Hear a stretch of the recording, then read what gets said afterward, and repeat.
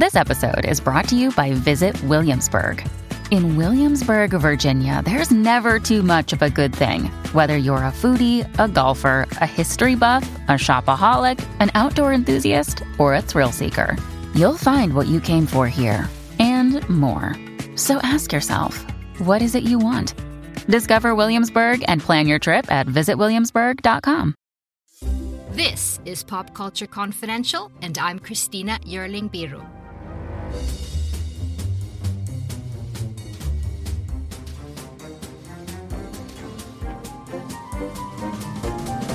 Hey everyone, welcome back to Pop Culture Confidential, and I'm excited to share another dispatch from the Santa Barbara International Film Festival. Today with some incredible women, filmmakers and actors on creating their characters in films. Later on the show, the fascinating filmmaker Angie Wang, a fellow juror that I met at the fest. We talked about her film, MDMA, partly inspired by her own history of dealing ecstasy in order to pay tuition for college. We also talked about defying the minority stereotype, underrepresented voices in the film industry, and much more. Ahead of their panels, I also got to talk to actor Danielle Deadwyler of the film Till, Kerry Condon from the Banshees of Inisherin. But first, German actress Nina Hoss. She plays Cate Blanchett's wife in Tar. Her character Sharon is a concertmaster and a first-chair violin.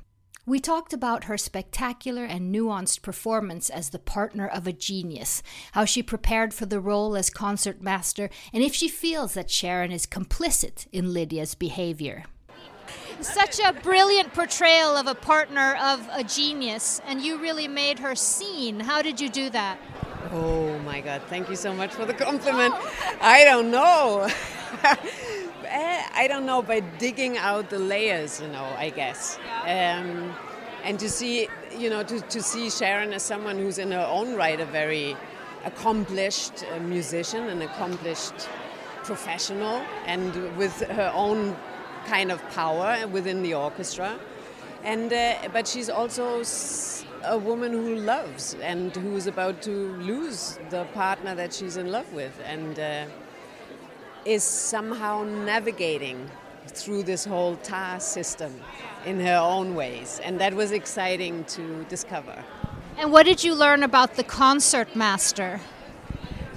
Well, things that I didn't know. I didn't know what an amazingly important position this is in the orchestra. I knew that they kind of hold the orchestra together, but that they actually, whenever, for example, a conductor would kind of lose the rhythm or whatnot, which obviously happens more than one thinks, the whole orchestra turns towards the concertmaster, and then you hold the rhythm together. So you're constantly counting, you're thinking for all the other instruments, for all the other musicians. In between, you try to translate between the conductor and all the musicians. You're a psychiatrist. You try to keep everyone calm and happy and willing to work with the conductor and being in a good mood, and so it's a lot to navigate. So it's an amazing position. Is it true you worked with something called tempo mapping? That's Cate. That's Cate. Yeah. She did that. And how did you prepare? Well, I had a fantastic teacher, and I've worked with her now for the third time, and she has such an amazing way of working with me on the actual pieces that I have to perform in the films, which is very intuitively, a little bit more like singing. You have to do the technical stuff, which is just practicing. It's not so exciting, but then you just actually are without fear, and that's her. That's my teacher. Yeah. And do you think Sharon is complicit? Does she know?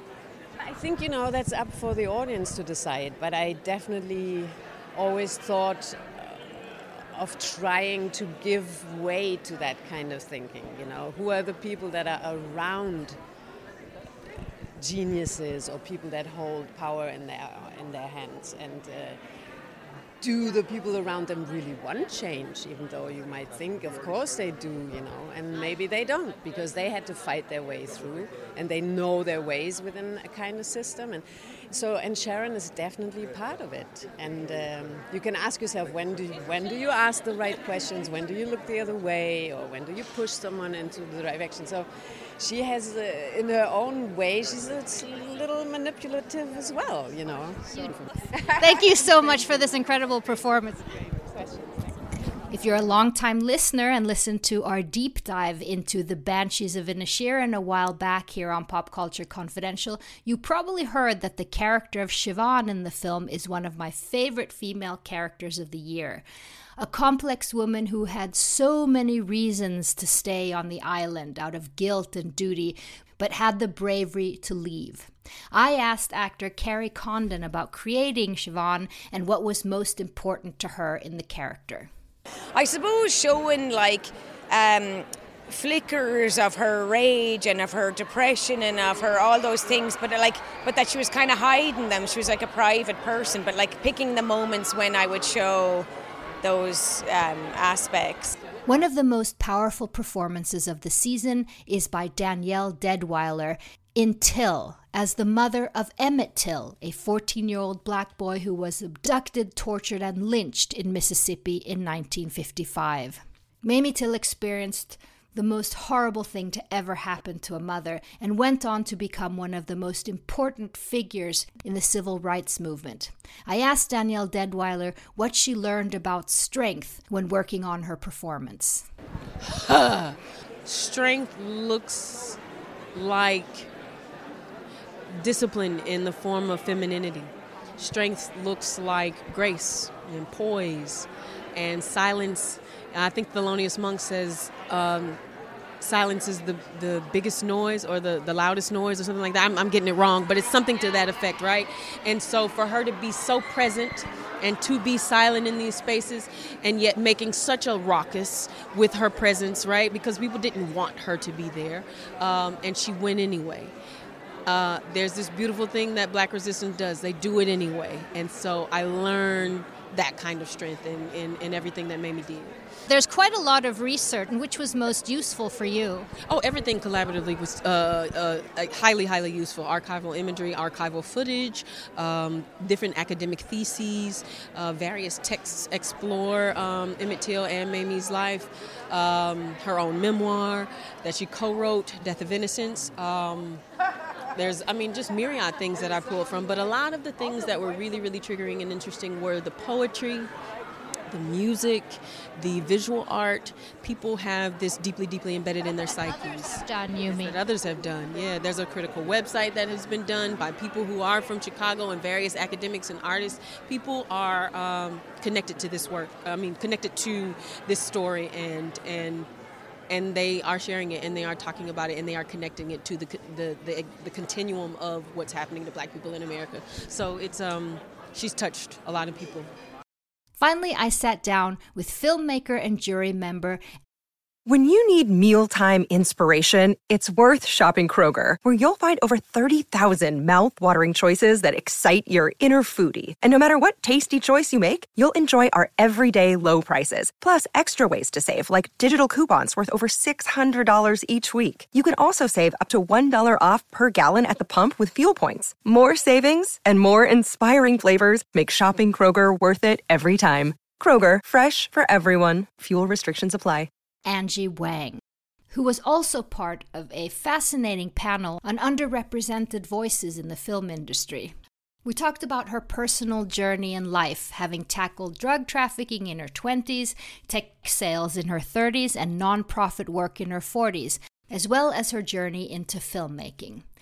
I started by asking Angie to tell us about her very personal film, MDMA. So Angie, thank you so much for joining me. Tell me about your movie and how you came to that. It's very personal, I understand. It is quite personal.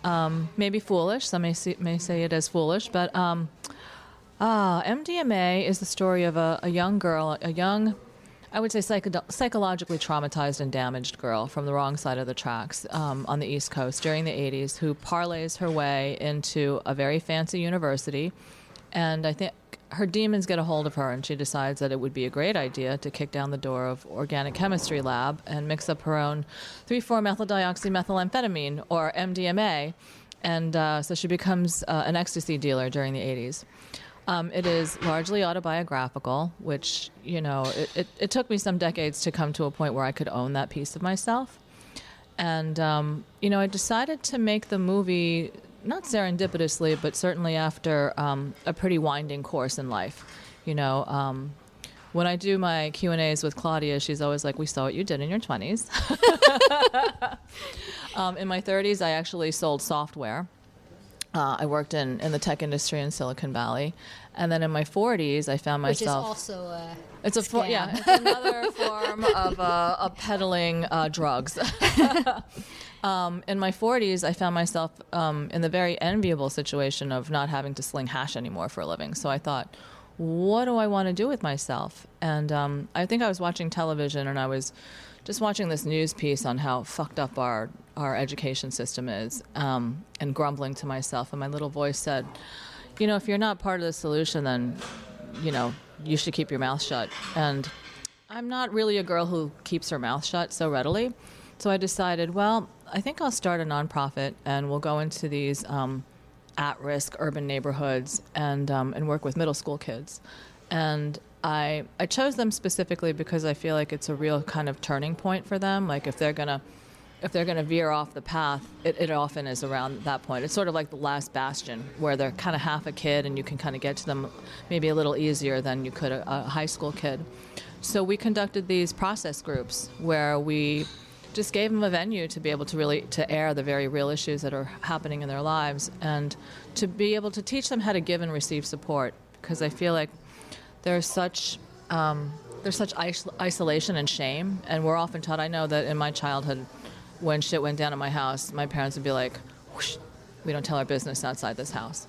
So I wanted to give these kids a fighting chance, to be able to kind of connect with each other, to support each other, and that can change the paradigm. So from there, I would have to go fundraising. So I'd put on my fundraising cap, and I'd, cajole my very well-heeled neighbors into coming out to lunch with me, and I'd start hitting them up for money, and they'd be like, all right, just please, could you just shut the fuck up? We'll write you the check. I don't want to hear about this poor kid anymore. It's too much. So I realized then that as a collective, our empathy was really bleeding out of us like water draining out of a tub, and when I was a kid growing up, I really was reparented by film and television. It allowed me sort of a magical portal to travel when I couldn't travel, to experience different cultures. What was your background growing up? Your parents, where were they? So my parents are both, they're immigrants who came over from Taiwan during the 60s. When I look at pictures of them, I'm like, wow, they're like so beautiful and fresh-faced and young. But I think that domestic violence is one of the Asian Americans' like dirty secrets. Like we don't talk about it, and it's fairly frequent. So there was a lot of that. And my mother ultimately, when I was 7, decided to leave my father. She took my brother, who was then 3. She disappeared for like 5 years. So it was just me and my dad. And those were pretty dark years. Yeah. How did that affect you, do you think, as an adult? I think that for many, many years, I bought into this narrative. I think we form these narratives about ourselves, right? And mine was that I was a broken, damaged piece of shit girl whose own mother left, whose father would go out drinking rather than come home. And, it hasn't been until really recent years that I have been like, fuck that story, and have really rewritten, recrafted my narrative. You have, and I've met your daughter, and she's the most beautiful. She's a good girl. So you really are doing something else with that narrative. Thank you. She's a good girl. How did you get out of these years and selling ecstasy and just to really transform yourself? How big of a process was that? It was a gradual process. I'm a lucky girl in that I would have, I don't know, in AA we call them moments of clarity, where all of a sudden I'd be in the middle of like, I don't know, like measuring out tabs to sell, and I'd be like, what the fuck are you doing? You want this to be the rest of your life? And in New York, I started dealing with some really unsavory types, like they were really mean. I'll put it that way. And I remember looking around and being like, I'm going to be dead. Like, I'll be dead or in jail in maybe 10 years. And I thought, I don't want that. I really don't want that kind of life. And I slowed down for long enough to check in with myself to see how I was feeling, and I just felt miserable and empty and broken. And I thought, I don't want to live like this anymore. I want a respectable, quote-unquote, life. So I ran away to the West Coast and, kind of reinvented myself. I was like, what am I going to do here? I looked around, assessed, and I was like, I'll sell software. Well, that worked out. It did. Let's talk about the movie. I just listened to an incredibly interesting panel that you were on with a whole bunch of other women in the industry. Tell me a little bit about being a woman in this panel. Was sort of unsung voices that what was the name of the panel? Underrepresented voices. Right. And everyone was telling the story of, getting to the point of actually being to make their own movie. What was the journey for you there? Well, it was sort of, when I decided I was going to make a movie, of course, everyone thought I was batshit out of my mind. Like, my friends were like, what? Okay, another one of your harebrained schemes. Like, what are you talking about? And I was like, no, it's happening. I'm going to do it. Because I was raised on film and television. And I think that as artists, our highest calling is to be able to model a way through the dark. So each step of the way, at first I thought, I got to get someone to write this thing for me. And then I thought, I'll just fucking write it. And then I thought, maybe I could get like Nikki Cairo to direct this thing. And then I was like, I'll just direct it. So I started to kind of piece together the foundation to build to make a film. Each step of the way, just sort of jumping over another hurdle, whether foolish or not. I raised money. I had the script put together. I got a great producer, Rick Bosner, who had just done, who was coming off of Fruitvale, which was also shot in the Bay Area. And then I thought, I need like a really legit name to be, because, when you're casting, these managers are like, who are you? You're a first-time director. You've written all this dirty, like there were some dirty sex scenes or whatever the hell, and they were like, oh my God, they were all balking at that. Like, is this real storytelling or is this gratuitous? And so I stalked Cassian Elwes, a very well-known independent film producer, into becoming my EP. Mm-hmm. And so he's actually quoted in the New York Times as saying, like, I believe Angie is one of the most persistent human beings I've ever come across. Because I would just be like, hey, Cass. So that gave the project maybe a little more legitimacy than it had. And I cast some incredible actors. And then, I think I said on the panel, initially when you first embark upon the journey, it's sort of like you're trying to push this freight train up a hill, which seems like an impossible feat. But then you start, kind of recruiting others, and you start pushing together, and then soon you're hopping on board, and you're like, we're on a fucking runaway freight train. So yeah, it's quite a journey. And talking about representation, I mean, we're in a year with like everything everywhere all at once, and the needle is moving a bit in terms of how was it then? I mean, I can imagine. Yes, no, that's right. In fact, when I tried to shop the script around to industry, I mean, I think they were generally pretty receptive to the story, to the script. They're like, oh, it's a good story. But they always, they kept saying, we want to make it castable, which is... What does that mean? Castable means white.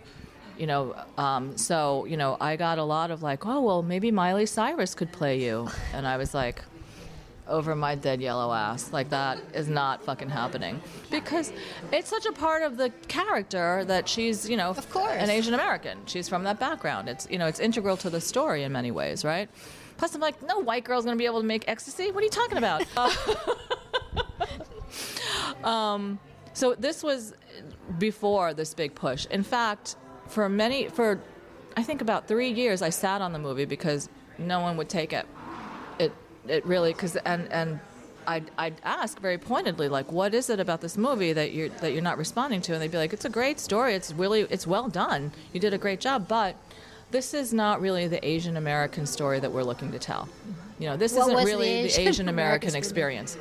I think that, if I had written a movie about like a nice Chinese girl from Queens, New York, who wrapped wontons and like hung out with her grandma and did math problems, that might have sold. But this was it flew in the face a little bit of, that model minority stereotype. So, but I think the universe had a plan because it released on the heels of Crazy Rich Asians.